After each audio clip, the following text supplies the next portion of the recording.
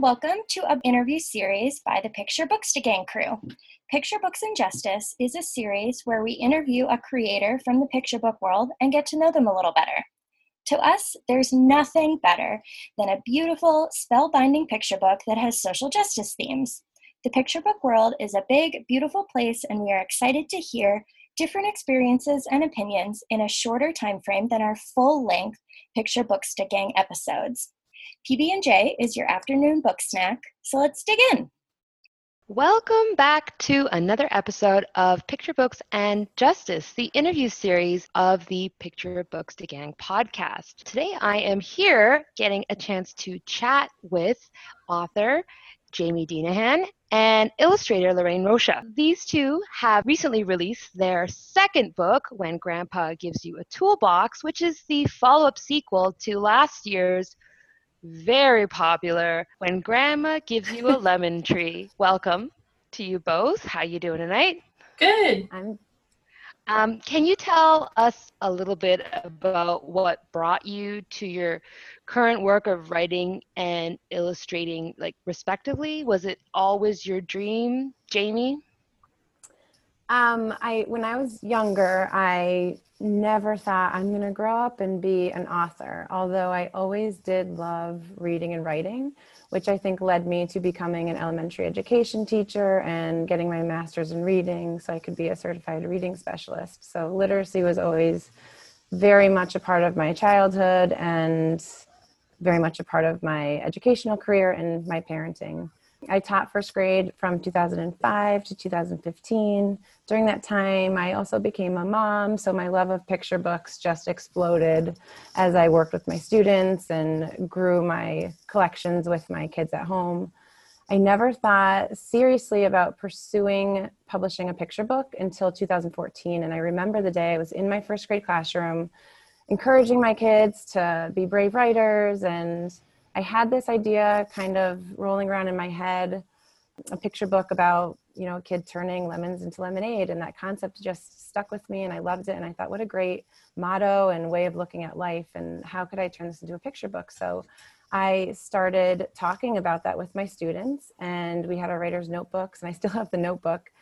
And with all of my messy lists and words and little diagrams and sketches of all of my thoughts. And I grew that into a manuscript, and I continued working on that for a year in my spare time, all while having, two kids 15 months apart. And within that year between 2014 and 2015, I dove into researching the publishing industry at night after my kids were sleeping and after all of my schoolwork was done, and learning about the publishing process. And I kept polishing that manuscript, and was getting to the point where it was almost ready, but I knew it needed a lot of work, and I had joined a critique group and done a bunch of other things, to learn about publishing. But in 2015, my husband was diagnosed with brain cancer. So I resigned from teaching almost immediately to be home with my two young kids and help him through surgeries and treatments. And what was interesting was the writing did not get put on the back burner. That was almost like my therapy. So I almost dove into that even harder than I did when I was teaching. It was a positive outlet for me. It became a labor of love for my entire family. The kids were so excited to talk about it and give their input. And since Ricky, my husband, wasn't working anymore with everything he was going through, he kind of took it on as like a fun project to do together. And we worked on it, and I finally sold it independently to Sterling Publishing in 2016. I should rephrase that. I got an offer on my own from Sterling in 2016, and that is when I used that offer as leverage to reach out to publishing agents and say, hey, I have this offer, but I want representation. Do you want to work with me?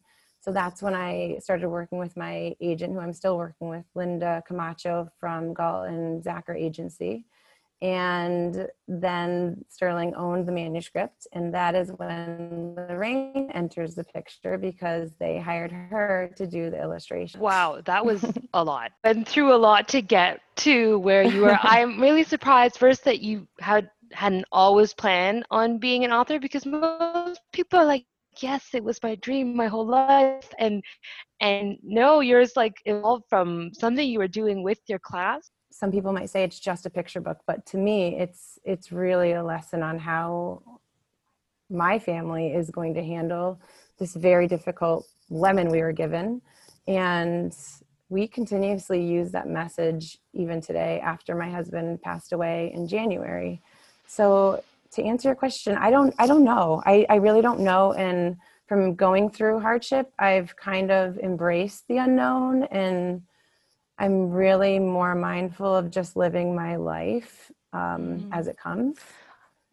So I'm not sure. I would like to think so, but a lot of the motivation and drive to accomplish this came from my husband getting sick. I wanted to do it before we didn't have him here. He was able to be with us for the writing, for the sale, for the publication, for the launch. And we were able to do a lot of community events surrounding the book that brought people together and did good things for other people. And he was able to be a part of that. And that was a big driving force of my motivation. So I don't know. I'm not sure. You know, that's very hard. And I was so sorry to hear about his passing.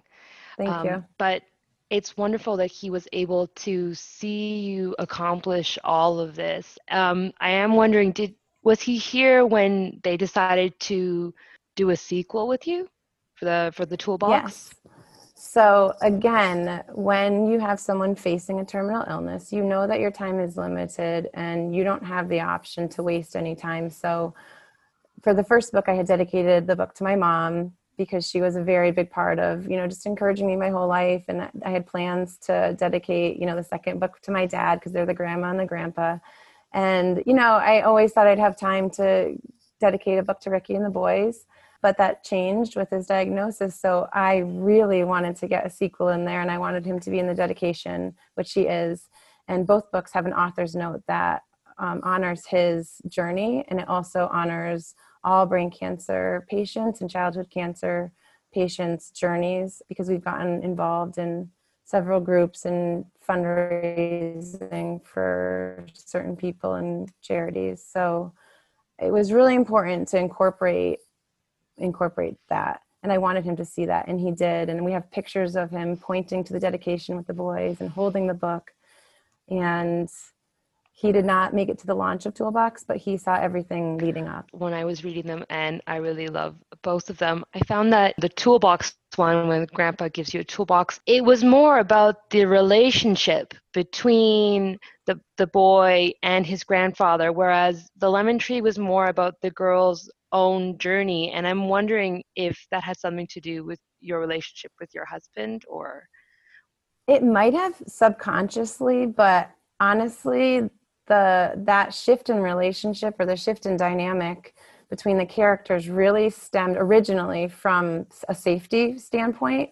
I knew the kid was going to be using tools. And so I'm like, I don't know if this is a liability issue, but we need to make sure that there's a safety aspect here. And Grandpa, it was passing down, his love of building and creating, and he just kind of got woven in there more. And now that you mention it, that's a big piece that our family is going to be missing. So it would make sense if I was trying to weave that relationship in there more.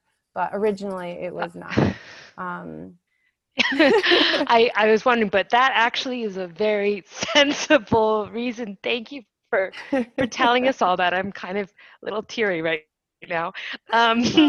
Lorraine, can you please tell us about your journey to becoming I'm so glad that I got to work with Jamie for 2 books. So my journey to becoming an illustrator? Yeah. I love drawing always. I always wanted to be an artist, but I didn't know what it was called. So I remember seeing Bewitched, and Darren was a commercial artist, the husband, and I said, oh, I can make art, and have a job. And I told my dad I wanted to do that. And then I just always gravitated toward the art book section in libraries or in bookstores. And any chance I could get, it was pre-internet. So I'd have to be ripping pages out of magazines, not books, just magazines. So, and copying drawings of the masters as I was growing up. And that was my plan, is to do art. And my dad told me, no, that wasn't going to happen. I was going to either study economics or architecture. So architecture was closer. So I went to architecture school and wasn't really into it. but I graduated because I had to just do it for Dad. And, he had the best intentions. He didn't think that a person could make a living through art. I was working in architecture for a while, and I was always drawing my coworkers during meetings and just, like drawing whatever I could get a chance to. And then finally, my younger sister did get to go to art school. And so that's not fair. I know, it wasn't fair at all. No, but she was dating my now brother-in-law, and together they were studying illustration and and then they were in the field and they were making a living. And so my brother-in-law told me, you better just quit and go back to school. And so I did, which was really scary. Like dumping everything and going back to school and then starting over. Yeah, it was tough. But then I got a job right out of school at Industrial Light and Magic, which is George Lucas. Well, it was George Lucas's company, for Star Wars. And so I was in the art department, and that's amazing. I got to contribute a small amount to a couple of movies. And then I moved to Las Vegas with my husband. So I worked remotely for some video game companies.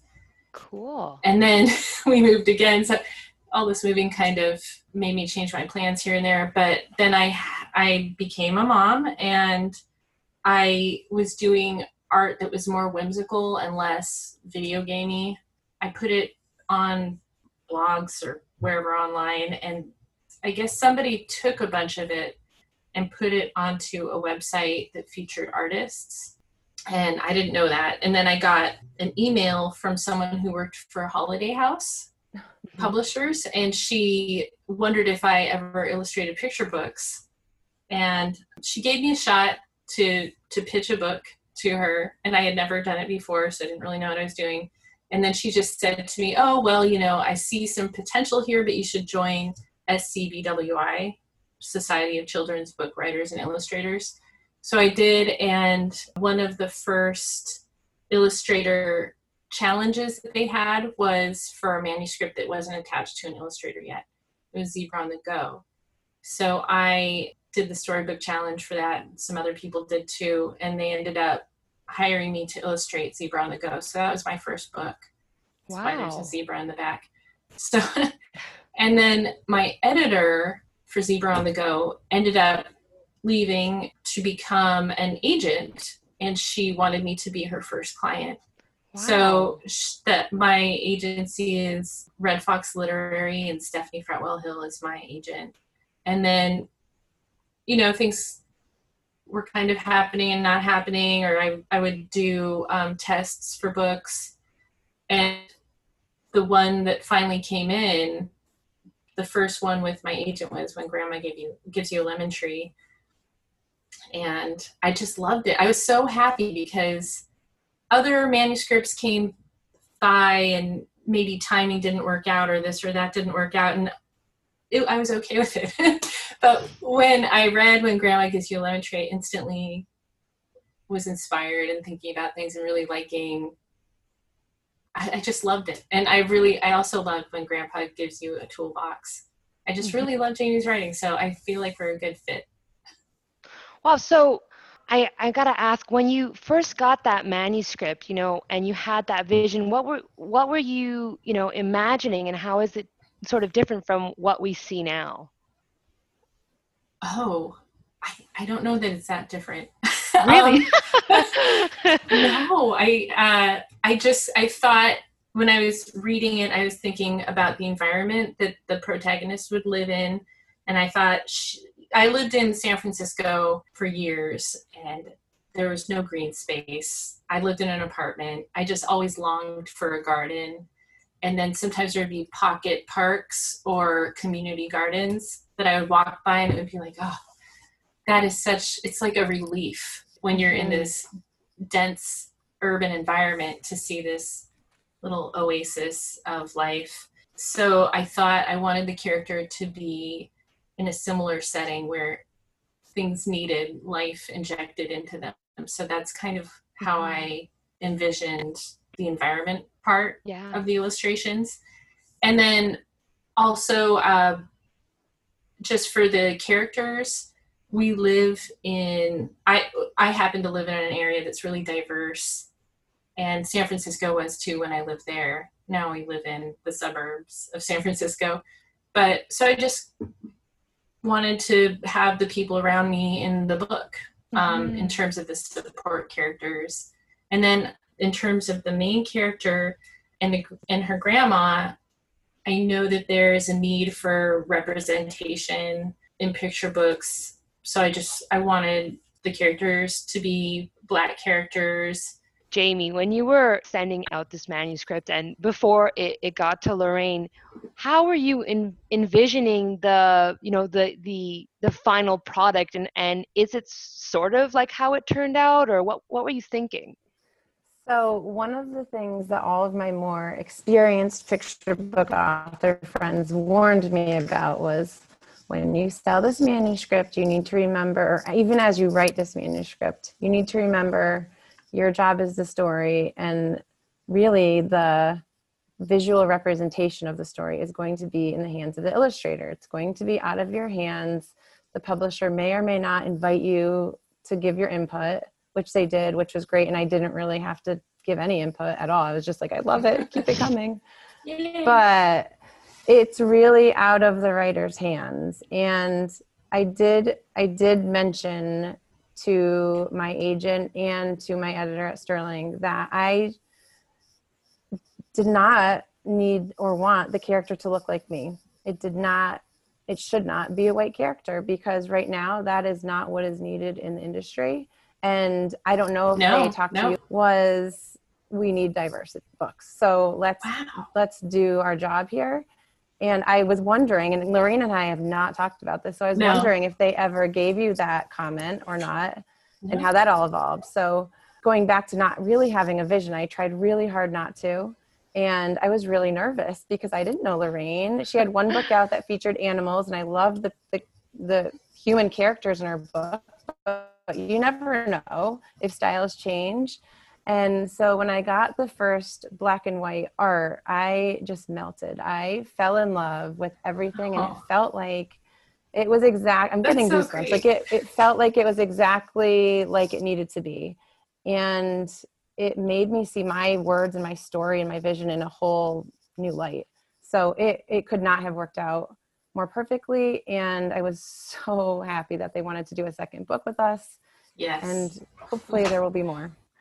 Hopefully. Oh, do you have any secrets to share with me about that? Any ideas on the back burner there? I hate to jinx ourselves, but I also really believe when you are passionate about something and you believe in your work, that sometimes it's okay to put it out in the universe a little bit. So I have been working on a third manuscript for the series.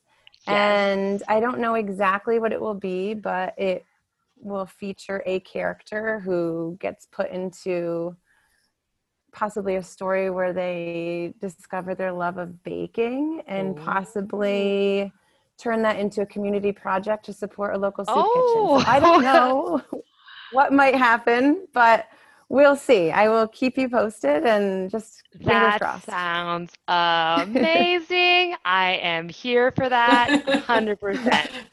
Me Thank too. you for sharing that with us. So you guys never really spoke during the actual process of Lorraine illustrating your books. And when did you? I was just going to say that's one thing that Jamie, I never told you this, but I didn't want to communicate with you. And I think in terms of the industry standards, usually illustrators and authors don't communicate, but I didn't want to communicate with you because I didn't want you.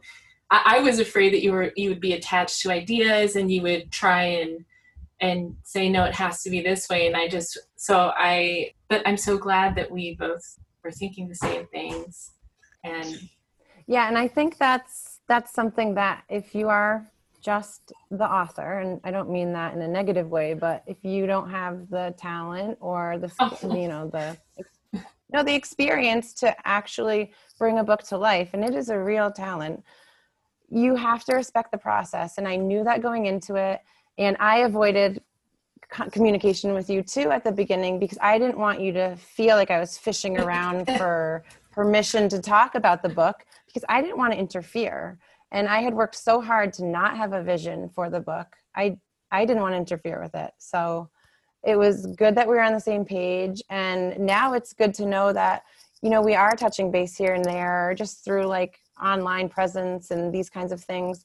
But we have that respect for each other where I'm coming up with the words and then it's in her hands. It really, truly is. And it's so much fun now because it's not just my book, it's both of our books, and we're both doing our jobs, and hopefully we'll continue to produce product for families and kids that enhance their bookshelves. That is lovely.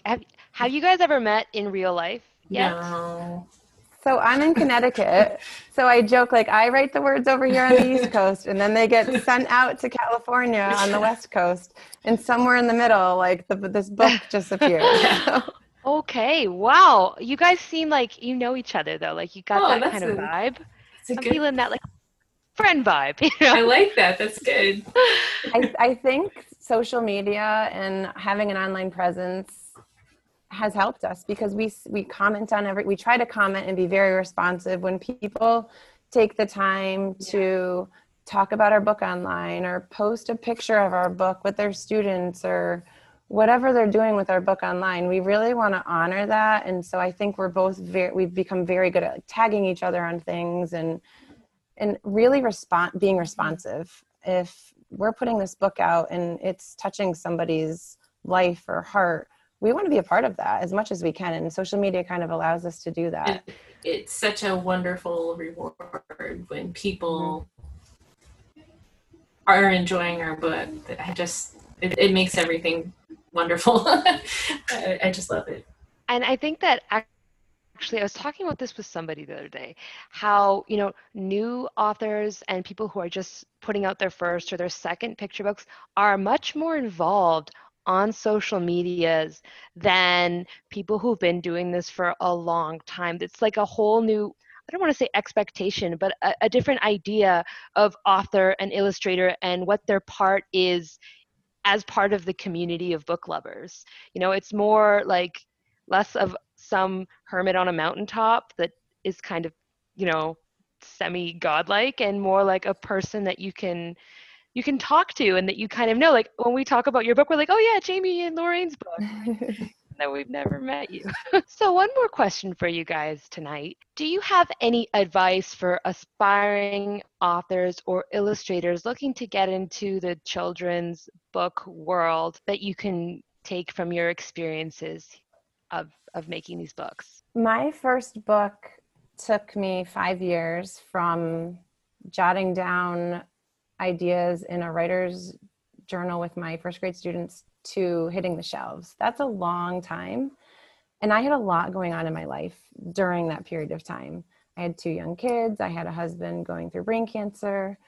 If this is something that somebody wants to do, it's totally doable. But the way that the industry and that the Kidlit community has come together to do justice for their readers, you really have to be willing to put the time in. You have to do a lot of research. And as a new author, I suggest hopping on all of the social media platforms that you can and connecting with people and connecting with educators and librarians and families and parents and even grandparents, oftentimes, who are raising their grandkids, and just get to know them on a personal level, even as you're writing your book or as you're launching your book. And you learn a lot about the people you're writing your books for. That's one of the biggest pieces of advice somebody gave me. And I have connected with so many amazing people And I've learned a lot from them, and I've heard so many stories that are now inspiring my writing and future projects. I also think you need to get involved in a writing community as a new author right away. Don't wait to find a in-person, or now with everything going on, probably an online critique group.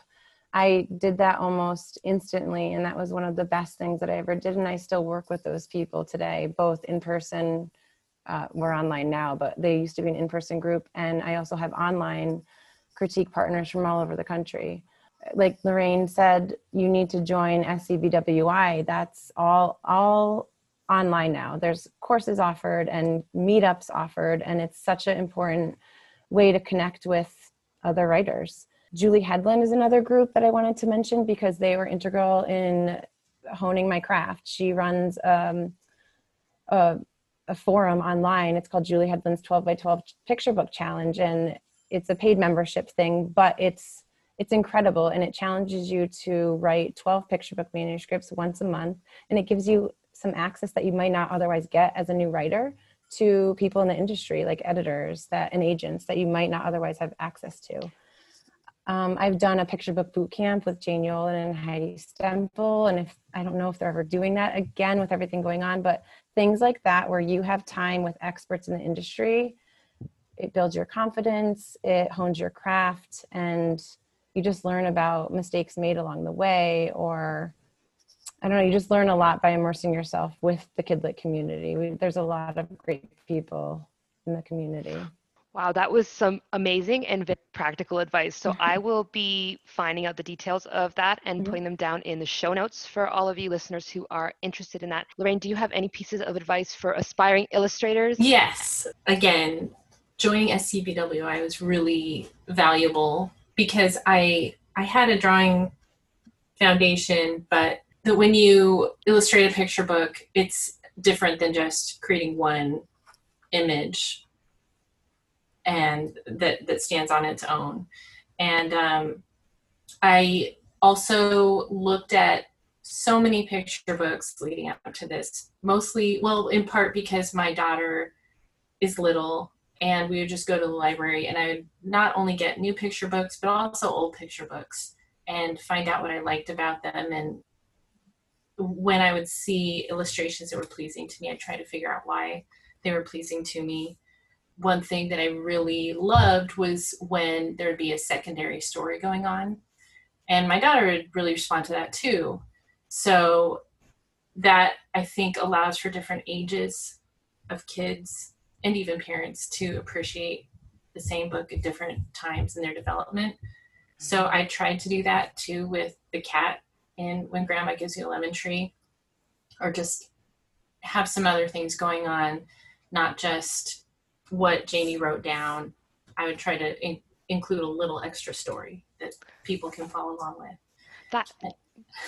I was going to say that is 100%. I totally agree with you. When we're talking about, what we love, when, us reviewers, we always go for the illustrated books that have something that they add to the story, like they're not just the story, they expand and they elaborate, and there's just so much to discover with the little Easter eggs. I love it.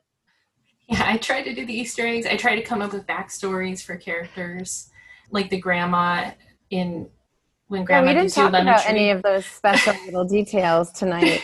She drives a car that looks like a lemon. Okay. I mean, I just thought about her, like, what kind of person is she? And even I made some illustrations that didn't even make it into the book. Like just for myself, like I have one, it's somewhere on my Instagram of her lemon car in this big crazy garden. Also, just the other thing that I think is important is for illustrators to think about what is missing when you are looking at all of these books, what needs to happen. And right now, it's maybe representation of different kinds of people. So I wanted to include that too. So can you guys maybe tell us one thing about this book that we might, or both of these books that we might not know that you guys have got going? Yeah, so one of the things that I was very pleasantly surprised with was that Lorraine decided to use the end papers or the end pages in the front and in the back of the book. So oftentimes when you open a picture book, you have the paste down page and then the first flip page. And it's either like a repetitious pattern or just a solid color. And what Lorraine did that I am absolutely obsessed with is she told a little bit more of the story before the text starts and after the text ends. And if you look at the front end pages, you can see what the neighborhood looks like. And then without even reading the story, if you flip to the very back of the book, you can automatically see the full transformation of not only the neighborhood, but of the main character. And I think that was really, really special. And also on the back end pages, Lorraine hid a detail that leads us into the next book in the series. So in When Grandma Gives You a Lemon Tree, if you look under the back flap, you'll notice a green truck, greenish bluish truck with a toolbox in the back. And that's a little wink to readers that the second book is going to be When Grandpa Gives You a Toolbox. And so the same thing in When Grandpa Gives You a Toolbox, if you open up to the front end pages, she gives us a glimpse of the neighborhood before we even begin to read. And we see the little main character waiting for Grandpa to pull in, and he's all alone and there's nobody outside. And you can flip to the very back without even reading the story and get a glimpse of the full transformation of the story and the neighborhood and the main character. And again, under the back flap, there may or may not be a little clue hinting towards what will hopefully someday be a third book in the series. Amazing. Lorraine, what's one of your favorite things? One of my favorite things is that I have been able to sneak in people who I know and love into both of these books. So when people are lined up to get lemonade from the lemonade stand, I include my friend Tom and his family. He was the best man at my wedding, and all my friend Nadia and her sons, and they end up making it into When Grandpa Gives You a Toolbox. You see the children handing over their toys to the protagonist of When Grandpa Gives You a Toolbox, including a ship, and that's Nadia and her family. So I do that. And then I also do include I try to include a lot of details from When Grandma Gives You a Lemon Tree into When Grandpa Gives You a Toolbox. So at the end of When Grandma Gives You a Lemon Tree, you can see that there's a little lemon tree in the end pages on the stoop, and that's lemon tree number 2 that probably the protagonist grew from one of her seeds from the lemon. It's in that red can. And then you see her in When Grandpa Gives You a Toolbox walking her little lemon tree sapling around the neighborhood in a little stroller. So she's nice. And the cat also makes it into both books. Wonderful. Thank you for sharing that with us. That's wonderful. Okay. Yes. Can I say one more thing? You absolutely can. This was important too, because a lot of people don't know that I wrote the lemon tree, When Grandma Gives You a Lemon Tree, and I was submitting it like crazy. I got almost 30 rejections from agents and editors. And it was either like a hard no, like we basically can't stand this story. They don't say it in those words, but like a hard no, they just don't like it. Or, which is called the form rejection, or they give you some feedback. And sometimes the feedback was like an entire shift of the storyline or an entire shift of who knows what, the vision. And I really believed in this book, and I was willing to revise and edit appropriately, but I wasn't willing to change the vision. It was a book of my heart. And when I was at Jane Yolen and Heidi Stimple's Picture Book Boot Camp, Jane said, write the book of your heart. And it just stuck with me. And this was and is the book of my heart. And I never changed the vision. The vision for this book and eventually for this series was meant to represent an individual's struggle with something, and how their attitude and their actions can not only shift their individual struggle, but it can also make a positive impact in their community. And I was not willing to change that vision. And I did try to revise and edit, but it was never as strong. And I'm so glad that I stuck with it for as long as I did, because Sterling loved it. And here we are now, 2 books out. And I believe in the vision, and I hope that we get to keep going with it. Me too. So there is a time to listen to others' input and everything like that. But as far as totally giving up on a concept, if it's a book of the heart, you should stick with it. And even if it takes years, make it happen. Well, on that note, that's lovely. Thank you so much for that encouragement. And thank you both so much for being here. For all you listeners, if you are not already following Jamie and Lorraine, you can find them on Instagram and you can buy their books wherever books are sold. And you should. Please go buy them immediately. So thanks everybody for tuning in to another episode of Picture Books and Justice. And I'm Allie. And good night. Oh, also subscribe, please. Please subscribe. Good night.